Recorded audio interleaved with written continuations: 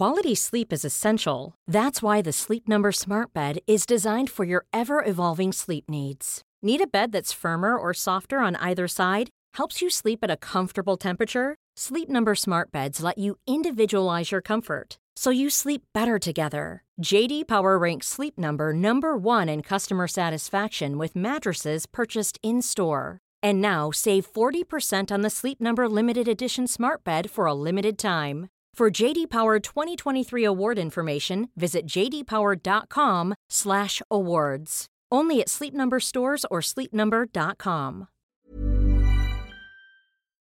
So did you see, guys, that in response to that ridiculous Skittles tweet about refugees from Donald Trump Jr., that the Mars company actually had to come out with a statement saying, Skittles are candy, refugees are people? We think it's an inappropriate analogy. So glad they clarified that. If you're going to be a type of candy, a Skittle, I'm not a fan of Skittles. It would not be the... If you were a candy, what candy would you be, Shane? I think I would be, dark chocolate. It's my favorite thing. But if I had to go with like an actual candy, I've always been preferential to the Snickers bar. I was going to say Snickers. See, this is why I think we get along so well, because I think of myself as dark chocolate also. I think I would be like a Milky Way midnight bar. Ooh, the midnight bar. Yeah. See, what I think of us, or sort of our rational security identity, is the Snickers, because the Snickers, it's almost a food group. I mean, you can have it for lunch, and that's a legit adult Many decision. days I have had it for lunch. Although if Donald Trump Jr. were eating me as a candy, I'd be going to be Pop Rocks and just taken by surprise. Bam! In that big mouth of his.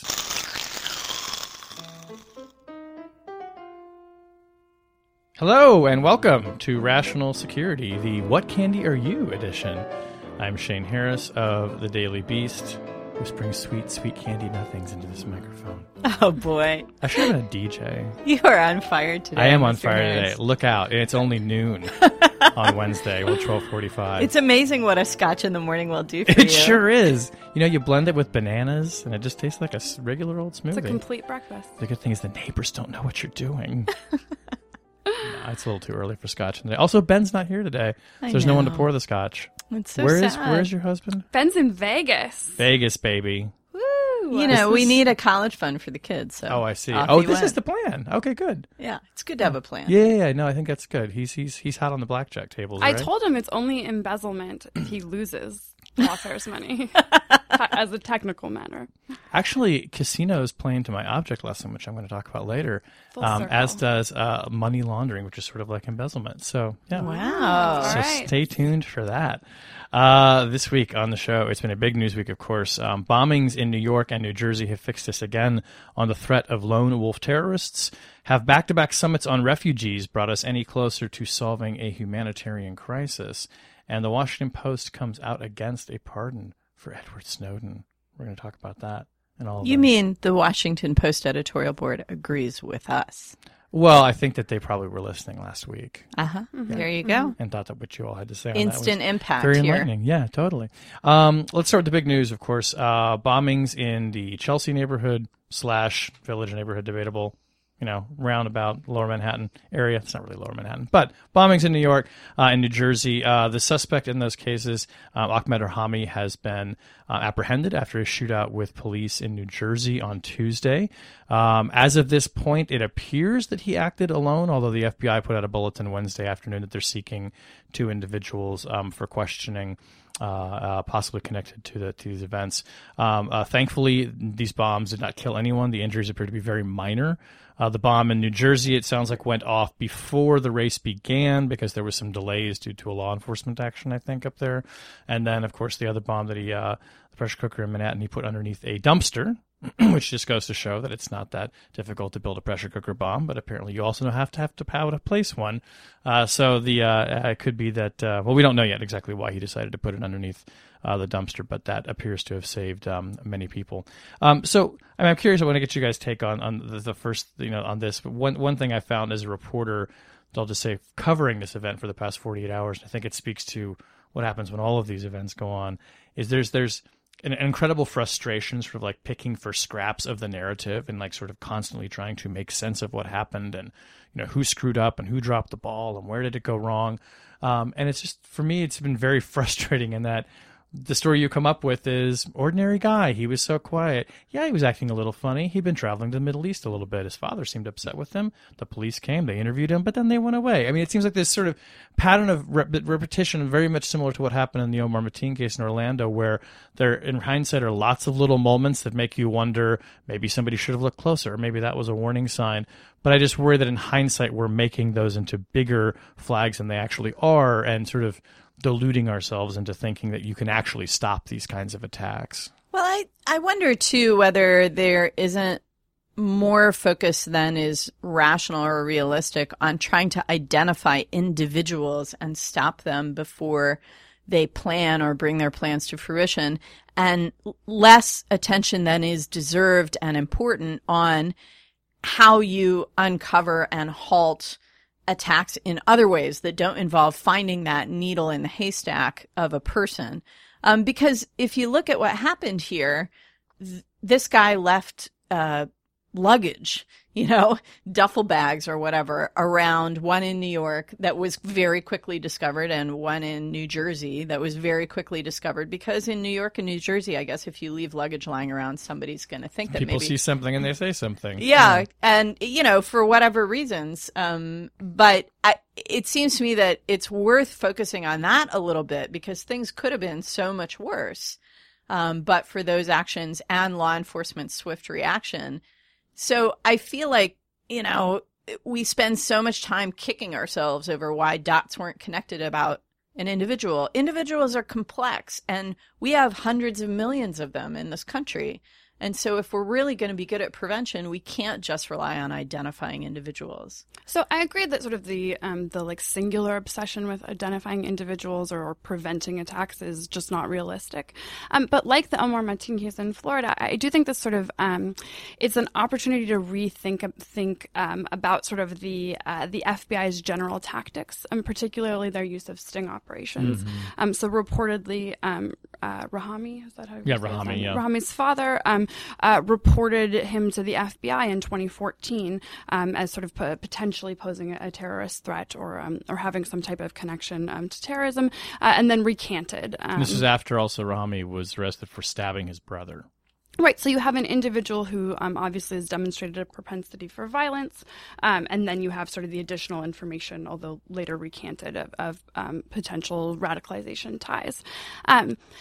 You know, the FBI takes a lot of heat for the notion of that they run a lot of sting operations, and a lot of people they prosecute aren't real terrorists. They're idiot kids that got tricked by the FBI and sort of been, even if they were inclined to do these things, would never have actually, actually done it or had been able to, they would never have been able to access the materials or travel to where they thought they were traveling, and that this is all sort of, it's like the whole sort of law enforcement area that's a fictional creation. And I actually sort of buy that criticism, right? There's a lot of people that end up being prosecuted for very long, with very long jail sentences, where you sort of look at them and say, really? I don't know. I'm not sure. It feels like entrapment, right? Exactly. Yeah. It feels like quasi-entrapment.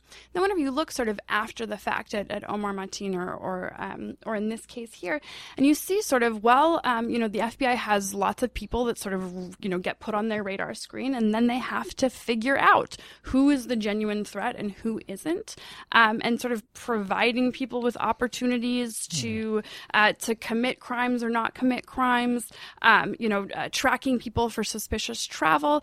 It's hard to really articulate a better way to go about it. And so, at least for me, these most recent cases have caused me to kind of rethink about that particular strain of criticism. Mm-hmm. Yeah, it makes me think like, so we know from previous reporting that the FBI has talked lots of people who, in hindsight, just looked like they were not probably on the verge of becoming a terrorist or a lone wolf into doing things they wouldn't have done. So, why not, though, in a case like Ahmed Rahami, where he had made several trips overseas, his own father was saying, I think he's a terrorist. Now, maybe he was speaking figuratively in that moment, but let's say take him literally. He just stabbed his brother. If they poked around a little bit with his friends, they probably would have heard what we're hearing now, which is, yeah, he's been behaving really strangely since he came back. I mean, if the FBI is going to be in the business of trying to trick people into setting off fake bombs to arrest them, he seems like the perfect candidate for that. But so go after him. All that stuff, I think, is more visible post facto than it is in the moment when, if you're a field agent and you're looking across your caseload and you might have several dozen people who share a lot of those categories.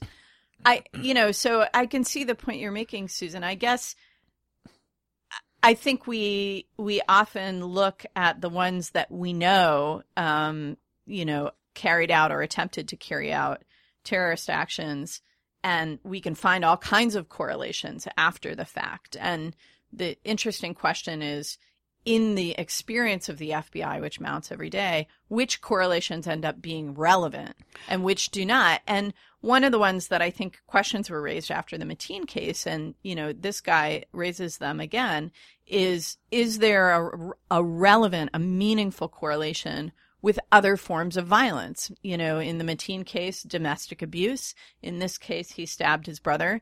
Is the FBI focused too much on the substance or the content of motivation and intention and not enough on whether people are unbalanced and prone to violence and therefore vulnerable to being ideologized? Right, and something about sort of the way we think about terrorism and the lens we apply to law enforcement sort of overly focuses on religiosity and other sort of proxies that, would be interesting to know kind of if there's any statistical evidence behind this of sort of how much is ideological inclination, demonstration of capacity to commit a violent act versus, somebody who shows themselves that they're capable of hurting other people, potentially lack empathy, right? Those other kinds of basic manifestations of, vulnerability to criminal behavier. Right. Yeah. So there's another element to this particular case that we should talk about because it's factoring already into the presidential race.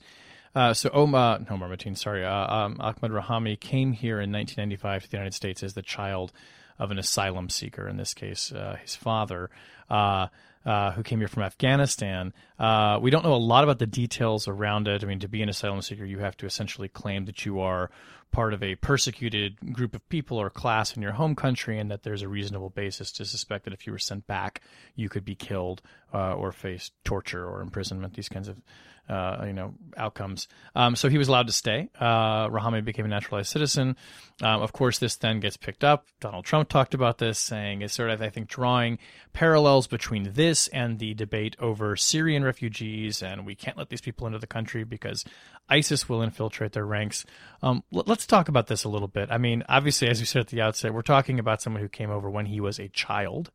And by all accounts, there's nothing in the father's background that we've seen so far that would have said he was prone to radicalism or anything like this. But it's raised again this question about refugees and keeping them out because they might one day perhaps turn into violent offenders or someone might be in their ranks. What do you think, Tamara? Yeah, look, I mean, Susan was talking earlier about the value of statistical analysis in these cases. And I would say it would be I am not a fan of Neil deGrasse Tyson's Rationalia proposal, but I do think that there is a place for social science in evaluating public policy, and the idea that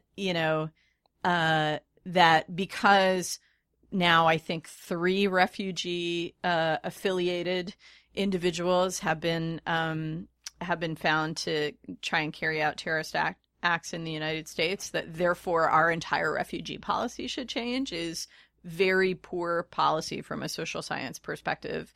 And in addition, it saying that sort of broad brush response takes away from looking at whether there are relevant things about which refugees we take, how we evaluate them, and most importantly, how we integrate them. Maybe there are lessons we could learn because I think that among those who advocate for refugee acceptance, there's an assumption that bringing especially kids in as refugees and raising them in our society somehow inoculates them against the sorts of thinking that could generate intolerance or bigotry or violence because we're America and we're the melting pot.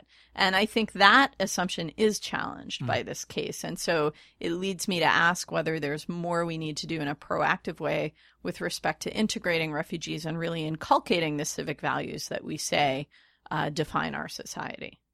Right, although I do worry that becomes sort of reactionary and disproportionate to the threat. Like in some ways, it even though it's trying to have a positive response to, frankly, what I think is a strain of criticism that is ultimately motivated by racism, and we can talk a little bit about that later whenever we talk about the UN summit, and that's sort of. This is an aberration, right? It's 1 in a billion people, or their numbers have been going around. I can't bring them directly to mind, but it's these astronomical odds. There actually isn't evidence that refugees are not being integrated and then are committing violent acts. So one thing that I think is is interesting, and it's a little bit been buried by the headlines, is the separate mall attack in St. Cloud, Minnesota. So that individual is not a refugee, but is a member of the Somali community, and sort of the immediate suspicion about, well, is it ISIS related? Is it ISIS affiliate? And ISIS allegedly claimed credit for it, right? But that initial instinct, even though it appears to be a workplace attack, the individual was employed by a security service at the mall, it almost feeds into the same conversation of refugees or Muslims being a threat to the United States and a totally distinct type of threat, without sort of separating out the difference between refugees and people who are born in this country, let alone sort of the nuance of the difference between asylees and refugees, right? And I think you're also pointing out, Susan, that there's really unfortunate bleed over between the worst aspects of our public conversation about people who are different from the mainstream, meaning non-white or, not born here. And, the way that nasty, ugly dimension of our national conversation has bled over into media coverage of these kinds of events, that assumption pops up in the media and gets discussed in the media because it is part of the national conversation already in the context of the presidential race. I just find that really unfortunate, and it reinforces to me that some of the bigotry that we've seen emerge in the political campaign, has generated a downward cycle, like this sort of cyclical descent into ugliness and division that makes me really sad. Well, let's pivot off that to the next thing we want to talk about, which is we've got the UN General Assembly this week, and there was a White House summit on refugees. So, what are our leaders talking about, doing about this crisis and this plight when they get together in these fora? And is it really making a difference? Just look at what's happening in Syria. It seems like deprivation on an unimaginable scale to me, but and not just save us deprivation, but violence. And I think that both the UN Refugee Summit and the White House's Refugee Summit, which were convened on successive days up in New York around the UN General Assembly with all these world leaders in attendance, they were both efforts to try and reset the conversation around refugees, to separate the challenge of refugee relief and rescue from these broader debates about immigration or about race.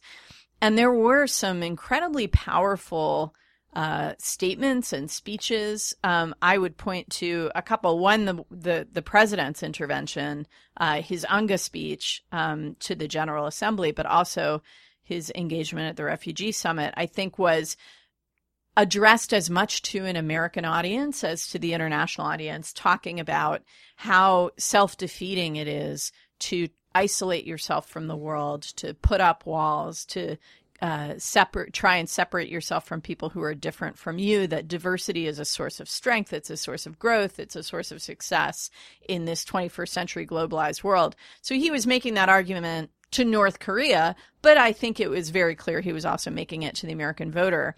Another one I really think needs to be highlighted, and it's 5 minutes, watch it on YouTube, it's unbelievable, was the speech by Zaid al-Hussein, who is a member of the Jordanian royal family, but more importantly, the UN High Commissioner for Human Rights, and who spoke at the Refugee Summit with just a blistering condemnation of the stream of intolerance that we see in a number of countries about those who are different, and the way it's degrading politics, and the way it therefore creates an environment in which the sort of violence that we see in Syria, the level of death and destruction, and the way these people are consigned to misery, crossing oceans and drowning in squalid camps, not being accepted into the societies where they flee for refuge, that those things are allowed to happen because of the debasement of our societies by bigotry. It's just a very powerful address from someone who is, I think, coming to the end of his term as High Commissioner for Human Rights, but despite coming from an Arab monarchy, has spoken with incredible passion and principle about this issue throughout his term.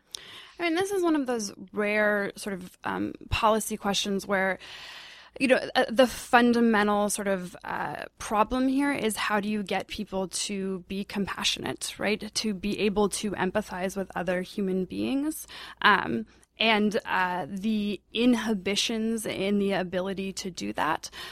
A little bit, it's depressing about kind of the state of the world, and certainly the state of the United States. I mean, we jokingly referenced this Skittles tweet from Donald Trump Jr. that I'm sure everyone's seen it, but it's a bowl of Skittles. It says, if I offered you a bowl of Skittles and 3 were poison, would you take a handful? Of course, that's our Syrian refugee problem. There are a lot of I don't want to eat Syrian refugees, just for the record. Also, I don't like Skittles. I'm just going to say it. Right. Look, there's a lot of sort of problematic racism in the image. In the fact that you don't like Skittles. Shame. Well, not the least of which the choice of Skittles itself, which is actually the original analogy, which is offered by the Nazis, was M&Ms, or that's where it sort of ultimately sort of rested, and then actually the use of Skittles is a direct reference to sort of an alt-right meme referencing Trayvon Martin, who of course was killed by George Zimmerman while buying Skittles. So really, I mean, it's a perverse thing. It's a perverse thing for somebody who is a surrogate, not to mention the son of the Republican presidential nominee. But there really is there's that moment where you look at it and you think, what's the difference between my reaction and this person's reaction, right? Are they evil? Are they, do they hate other people? I think you hope that the explanation is that people's fear is overwhelming their ability to be compassionate, or that they aren't being presented with images that connect them at all to the humanity of other people. Okay, so I think you're right. That's the premise of these international gatherings, is that they can override the fear impulse with images of suffering that generate compassion, and also with the sort of collective moral voice of the international community. Not so sure about that one, but to sort of say, well, we're all here committed to doing the right thing, won't you join us? So I think that is why these summits are gathered. But the question is whether they really have much impact on precisely the people who might be most driven by fear or cold-heartedness. Yeah, that was my question too. These have ultimately what President Obama was also trying to do in those speeches was sort of aim something at the American electorate and indirectly say, and Donald Trump is the one who's telling you build walls. I don't know how you overcome that fear. And it makes me think, too, how does this terrorist attack in New York and New Jersey, not to be sort of break it down to the crass calculus, but who does it benefit? I mean, does it benefit Trump because he can come and say, look, I warned you? And I think he actually has come out recently and said, people said I was one of the first ones to ever warn about terrorism. So it's great. He's a clairvoyant and running for president. Or does it help Hillary Clinton because, it makes him be seen as irrational and unstable and like he has stupid responses to this or opportunistic. I don't know. I got to figure that if you're already sort of in the camp that you agree with the Skittles tweet, right? And like, yes, that's exactly how we should see the problem. You're probably already, on board with him. Okay, fine. But agreeing with the Skittles tweet is not the same thing as being afraid. Right. And therefore being kind of open to the implication of the Skittles tweet. I think those are really two different categories of people. And one of the reasons why Hillary Clinton got in trouble a couple weeks ago on the campaign trail is that she seemed to suggest that, those two groups of people were the same. Or maybe that they represented the majority of people who were supporting Trump. And I think it's a little more complicated than that. But, if every election is to some extent a choice between fear and hope, it's not clear to me in this case which of the two candidates are benefited by fear.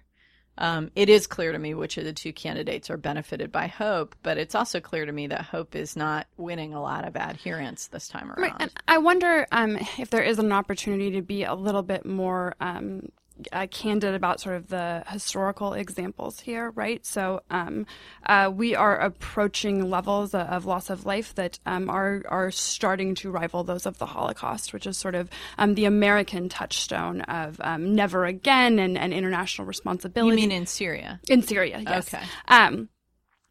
So sort of, right. So this is, learning about the Holocaust in sort of those compassionate terms,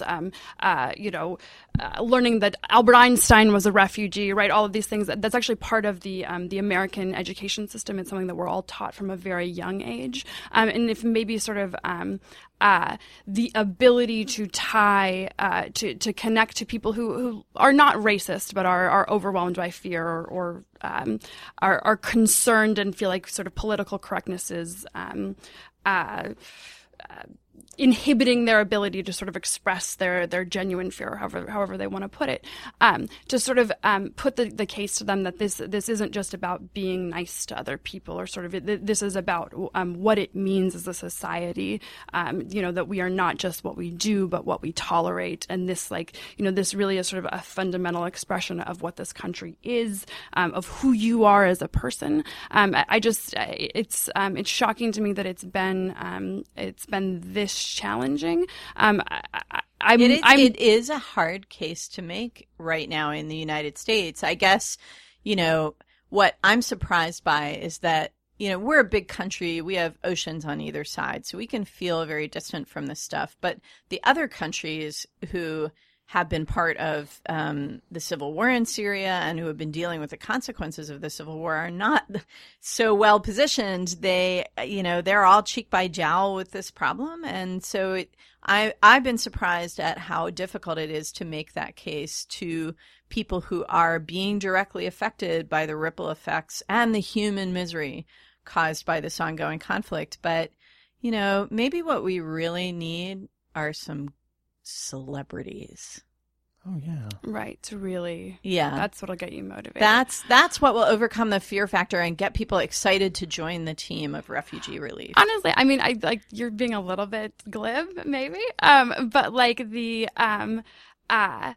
I am grateful, even if these summits don't actually accomplish anything, even if these sort of celebrity campaigns don't accomplish anything, I'm grateful that they exist, that there is at least some attempt, some ongoing effort to sort of there are good people in the world. Right. I mean, maybe it's just cold, empty comfort for me of at least there's still some goodness out there, because it feels like if these conversations stop happening, if the president stops making the lofty speeches before the UN, that we're conceding something, we're conceding that that's a conversation that we should be having, and instead engaging on this much uglier one of countering, really sort of hateful stuff. Yeah, well, one could also wish that President Obama implemented his understanding as articulated in those beautiful words more consistently than I think he has.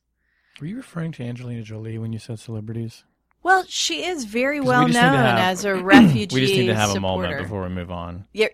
Okay. for the Brangelina. You know, are you in mourning? A little bit. Well, I mean, mourning for her because she's no longer going to live with that amazing hot man. But, I think he's better off on his own. Okay, but that was her third marriage, right? Yeah, and also he was always better off with Jennifer. Just saying. You know what? Thank you. I agree completely. I have always been a Jennifer Aniston partisan in this. Yeah. Look, if I had to pick a team, I would be Team Jen. But I have to say, I don't find any of them, and any of the three of them, particularly appealing.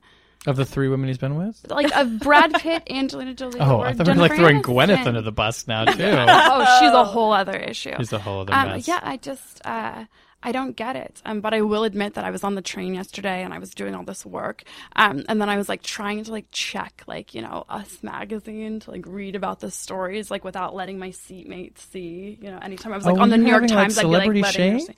see. Yeah, I just felt sort of silly. Oh, what's this? It's like reading 50 Shades on the subway. Which I have not read. But. Well, I hope that her divorce from Brad Pitt will not deter Angelina Jolie from being outspoken about refugee policy, because she's actually been, I think, a pretty sophisticated and good advocate for that. So, Absolutely, and she has the star power to Yeah, maybe bring some use more it. people on side. So. Yeah, for real, use it. Okay, let's look at our last item here for the week. So the Washington Post editorial page had some very nasty things to say about the Washington Post news division's favorite source, Edward Snowden.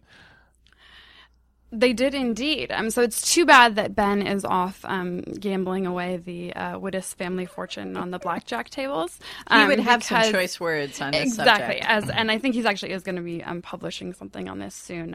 Of course, Ben was formerly employed by the Washington Post editorial page, his defrocked journalism role. So look, the editorial page essentially said they didn't think Edward Snowden should be pardoned. They thought he should stand trial. So that's sort of separate. Or get a plea deal. No. Or strike a plea deal, right? No, they did say that they thought the best result would be that if he reached a plea deal with the government. So it's not quite the same as the aghast, you're sending your sources to jail, or sort of advocating for sending your sources to jail. I think what's really interesting about all of this is kind of the questions about the difference between editorial pages and newsrooms, and sort of what that wall looks like, and if it's a good thing or a bad thing, and what the real strain of criticism is here. And two, I think it sort of raises some broader questions. I'll be interested to hear your guys' thoughts on it about, look, mass leaks are going to become more common because the opportunity is going to be more present in all kinds of different contexts, and leakers are going to have all kinds of different motivations. And so I think a little bit we might have to rethink, or at least maybe start to think about what are the journalistic ethics surrounding reporting on leaked information, reporting on leaked classified information. Sort of, it does seem as though this editorial is highlighting a little bit of a difference of opinion in terms of whether or not the Washington Post acted responsibly. Yeah, and I think if Ben were here, he would probably be able to reveal things about the internal makeup and dynamics of the Washington Post editorial board. I don't know if those editorials are, I don't know who wrote this one in particular, if they vote on them or what. I can't imagine that it reflects a unanimous point of view of the Washington Post editorial board, right? I don't know. But even if it did, is it problematic for you that it's actually not. I had a lot of friends and even colleagues this week saying well, this is outrageous. The Washington Post is stabbing it, source in the back, or biting the hand that fed it, insofar as Edward Snowden did give Barton Gellman of the Washington Post access to this database of classified documents. I can separate the editorial division from the news division, just fine. And friends of mine who work at the Washington Post know it's a separate. Well, and if you couldn't, that would actually be a problem for the ability of the editorial board to write things that are relevant. If they had to take into account the news side's interests and everything, then you would discount their editorials as a result. Of course. Right, or even worse, if the news side was expected to account for the views of the editorial page. So if the editorial page did object as it was happening, which is sort of what Glenn Greenwald and others have alleged. If you didn't agree with this, if you thought this was wrong at the time and causing harm, then you should take institutional responsibility for reporting on this stuff, which it strikes me as like a little bit silly. In instances in which the editorial page disagrees with the judgment of the newsroom, I would hope that the newsroom could still report on things sort of, that they found relevant. But the broader journalistic ethics question you raise, I think, is a really interesting one, because you're right that these sorts of mass leaks are likely going to be more frequent because of the way information is stored and collected now. There's just more targets. But what was odd or unusual about this leak is that it wasn't a leak to the public. It was a leak to very selected news organizations and individuals, and they had to, in order to have access to the leaked information, abide by certain agreements. And to me, that's what really compromises the thing. So I think this is the more interesting question, and it really, if the editorial page was going to weigh in on the ethics of the reporting around the Snowden leaks, I would love to hear their opinion on this. And that's that my understanding, which I believe is the common understanding, is that essentially Glenn Greenwald and Laura Poitras had sort of a trove of documents. Everybody who was involved was well aware that this was a highly significant story, that there was a Pulitzer in those documents, and that they were not given all of the documents at once, right? They were given documents, they reported, and then they came back, but that access was controlled, right? And so, without sort of maligning, the character of people, you could see how that would have some really strange incentives whenever you are your continued access to information of significant consequence to your career depends on currying favor with a group of people who have a very strong ideological advocacy interest in it. And I think that if you look at the reporting that was done, for example, reporting surrounding reports of NSA compliance incidents that essentially claimed to the headline said the opposite thing of what the document said, right? I mean, it really was a case of bad reporting that needed to be corrected. Whenever you look at how those incentives might have played out, I think there's a real question about whether or not the standard moving forward for a journalist that is interacting with this kind of leak is to say, look, if you give me all the documents such that I am not beholden to you moving forward and I can make an independent assessment, then I will use these documents. And maybe the source is good or bad, but I'm going to use my judgment here. But this trickle out sort of thing, that's not going to work because it's the sort of the bias or perversion of the presentation of facts is too problematic. Well, but isn't that, the dilemma that you're describing for the journalist seems to me replicated in every journalist-source relationship, right? Shane, this is a difference of degree, not necessarily of kind. I don't know. So here are two kind of just big offerings I have on this. And these are things that have bothered me for a long time, and I actually haven't talked about them very much, but I think we're sort of having a moment where it's time to start kind of laying cards Lay down on the the couch, table. Shane. Tell us how you're feeling. So, I think that the initial coverage, and I would put myself, frankly, in this category, was driven by well, not entirely in this category. I'm guilty of it a few times, maybe, of looking at the documents and presuming immediately that they indicated X, Y, and Z, and sort of taking the documents at face value and not being more skeptical both about the information that we were seeing in documents, which was essentially PowerPoints, many of them, and not really being skeptical about the source. And I'm not meaning to malign Edward Snowden in that context, but generally when a source comes to you, you do question why he's coming to you.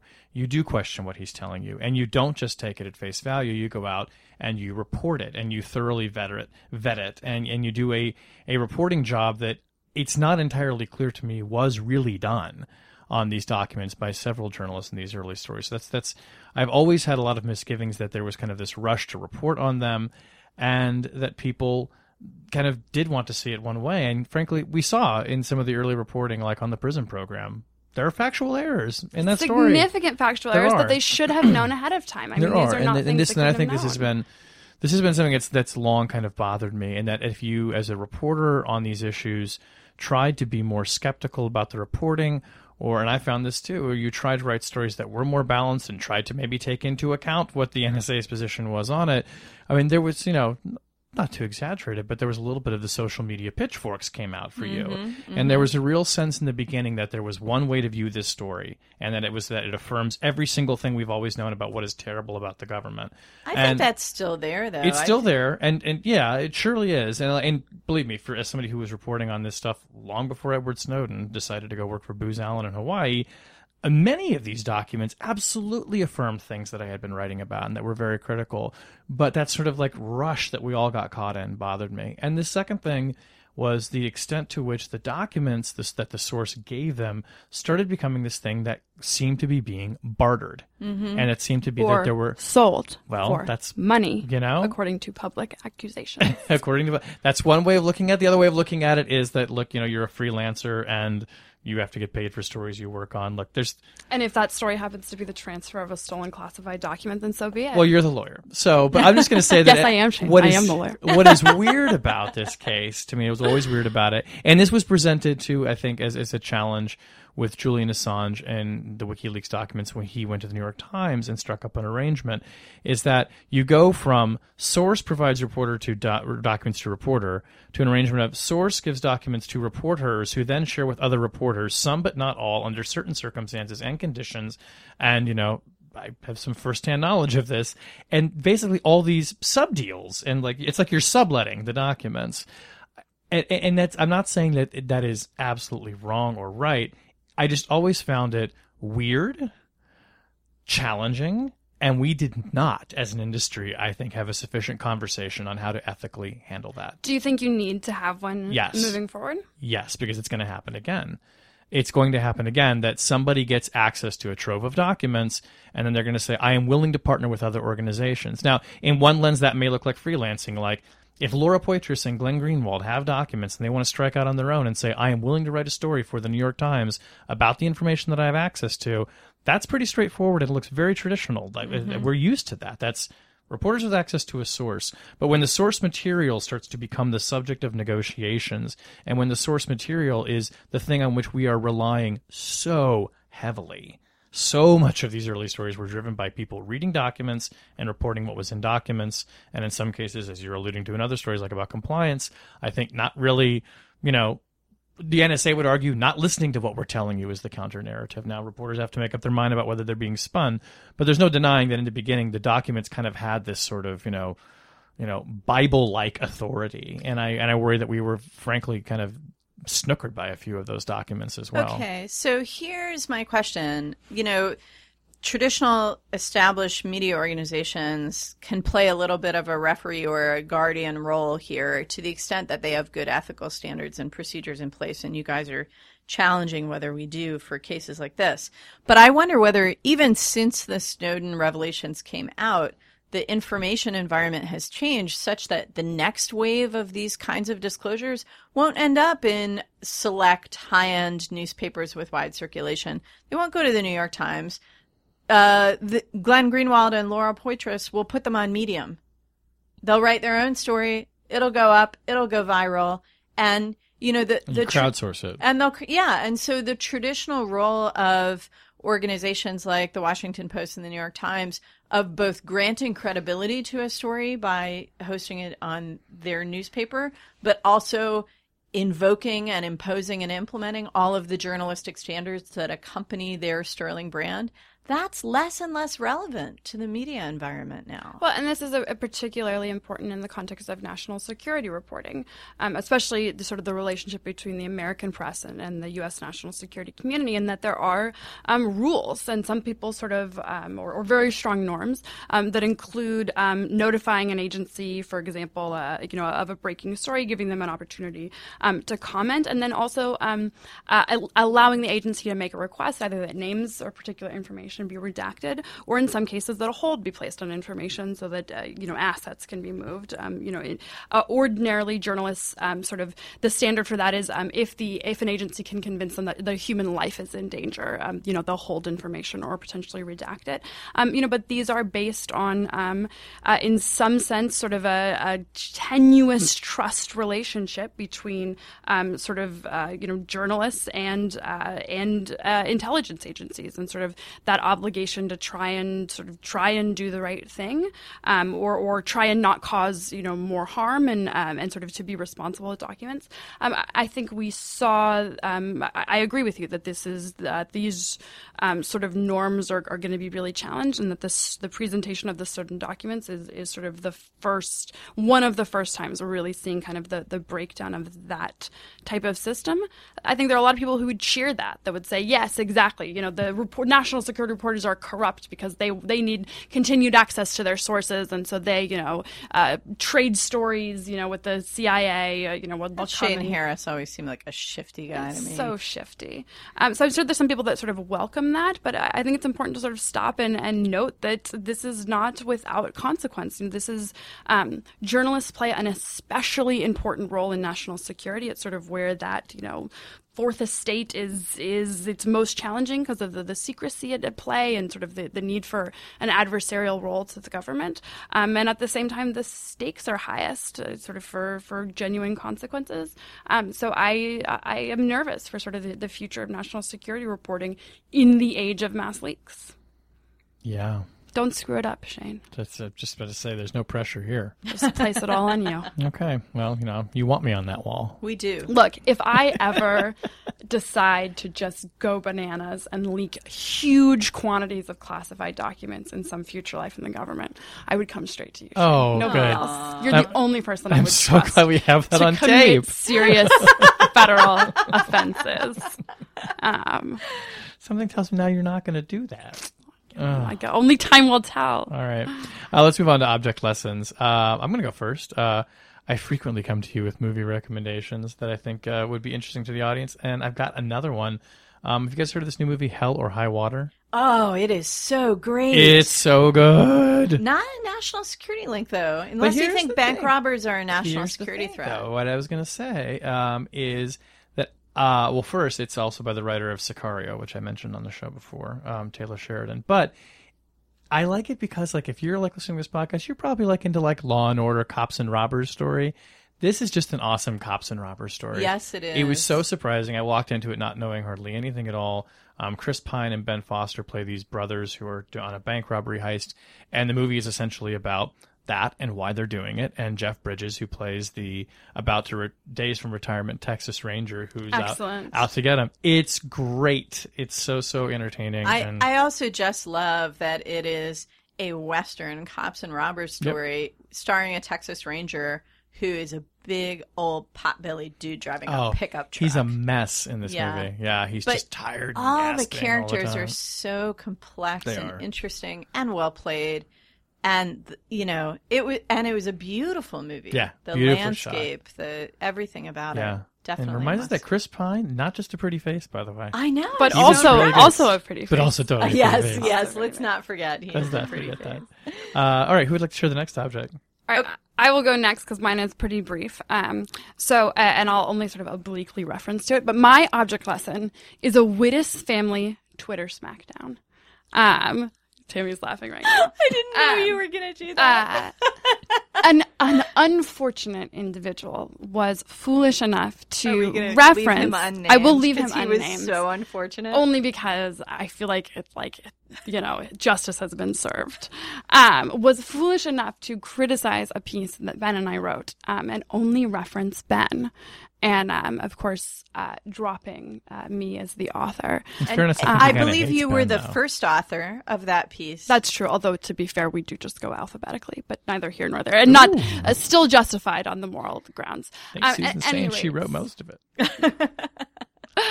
At any rate, I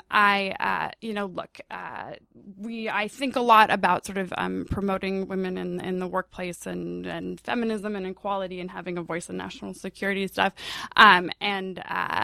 I just a big heart-eyed emoji to my boss, Ben Wittes, for saying, "How dare you?" And then, just whenever Ben was like kind of getting over it, Tammy going in for the jugular. I have to say, by the end of it, I legitimately felt bad for this person. I didn't. You know what? I got close, but I didn't. Yeah, I didn't feel bad because I think he still didn't. He still didn't understand what he had done wrong in not acknowledging your role. Okay, maybe he was just fixated on Ben at the outset, but once it was pointed out to him, he just couldn't bring himself to back down. And that kind of stubbornness when someone points out to you that you're being a pig, to me is inexcusable. But and it was not excused. Y'all are tough. Do not meet you in a dark Twitter corner. Do not meet Tammy in a dark Twitter alley when you are engaging in the widespread practice of omitting female authors of pieces. Darn tootin'. So there you go. That's my sheriff in town for the day. Tamara Wittes, Texas Ranger. I love it. Excellent. I love it. Okay, well, my object, which we're going to post on the podcast webpage, is this awesome new public service announcement by an organization that I think just came into existence called Save the Day, as in savetheday.vote. In other words, by voting, you can save the day. Okay, nice message, right? Nice public service announcement. It stars a lot of Hollywood celebrities. In fact, if you are a Marvel Cinematic Universe fan, you will particularly love this public service announcement. Starring some of the most awesome people from the Marvel Universe, like my personal fave, Clark Gregg. But it's a great public service announcement because it's not just an earnest advocacy of registering and voting. It's really meta. It's really self-conscious. It's sarcastic. It's funny. And it's got so many great points in it. Watch it all the way to the end. It is worth the 5 minutes. I'm also just impressed Clark Gregg is your favorite Marvel Universe guy. He is. Agent Coulson is awesome. That's good. But also Clark Gregg is an awesome person on Twitter. Is that true? Yeah, totally. And you should totally follow him. All right. And he's hot in kind of a nerdy way. Is he? I'm just looking at his Wikipedia page. Is he married to Jennifer Grey? Wait, the actress? Yeah. I thought from Dirty Dancing. I thought Clark Gregg was gay. I'm sorry. No, that's the Agents of S.H.I.E.L.D. guy. Yeah. Oh, jeez. Well, all right. I'm sorry to burst your bubble, Sorry, man. Shane. That's okay. They're both good. Yeah, they're both fine. I'll get over it. All right. That brings us to the end Shout of out the to show. Shane's husband, who he loves very much. And watches Agents of S.H.I.E.L.D. all the time. That's how I know this. I don't watch that show. You kidding? Season premiere was last night. Oh, my God. I'm a total addict. The nerd alert siren is going. All right, that brings us to the end of the show. Rational Security is a production of Spaghetti on the Wall Productions. You can find our show archive at spaghettionthewallproductions.com. Please tweet us some questions at RATL Security. We really want to do a listener questions and answer segment coming up. So please hit us up on Twitter at RATL Security with your questions about anything we're talking about on the show or issues in the news or whatever else you'd like us to talk about. When you download the podcast from iTunes or Stitcher or your favorite podcatcher, please leave a rating and a review. It really helps us out a lot. Our audio engineer is Quinta Jurecic. Our music was performed this week by Edward Snowden and the Snowcaps. No? You should have made ice cap, like the Snowcap is an actual candy. It's true. It's like a what do they call a non-perio? Okay, if I Edward take it back. Snowden That's was a good. candy, he would be a Necco wafer. Ooh, harsh. Yeesh. That's chalky the thing you and get at Halloween thin. that you never, ever, ever eat. Yeah, that's what he is. No. Our music, of course, is performed by Sophia Yan. I do not know what candy she would be. It would be something delightful, delectable, a little spicy. Like a high-end caramel. Yeah, like a high-end truffle caramel. of some But you have kind. to savor because if you try and chew it too quick, it'll rip your fillings out. You have to appreciate it. That's the way it goes. And, of course, the podcast is produced and edited by Jen Howell. On behalf of all of my friends, Tamara Kaufman-Wittes and Susan Hennessy, Ben Wittes, somewhere in Las Vegas, I'm Shane Harris. We'll talk to you next week. Thanks for listening.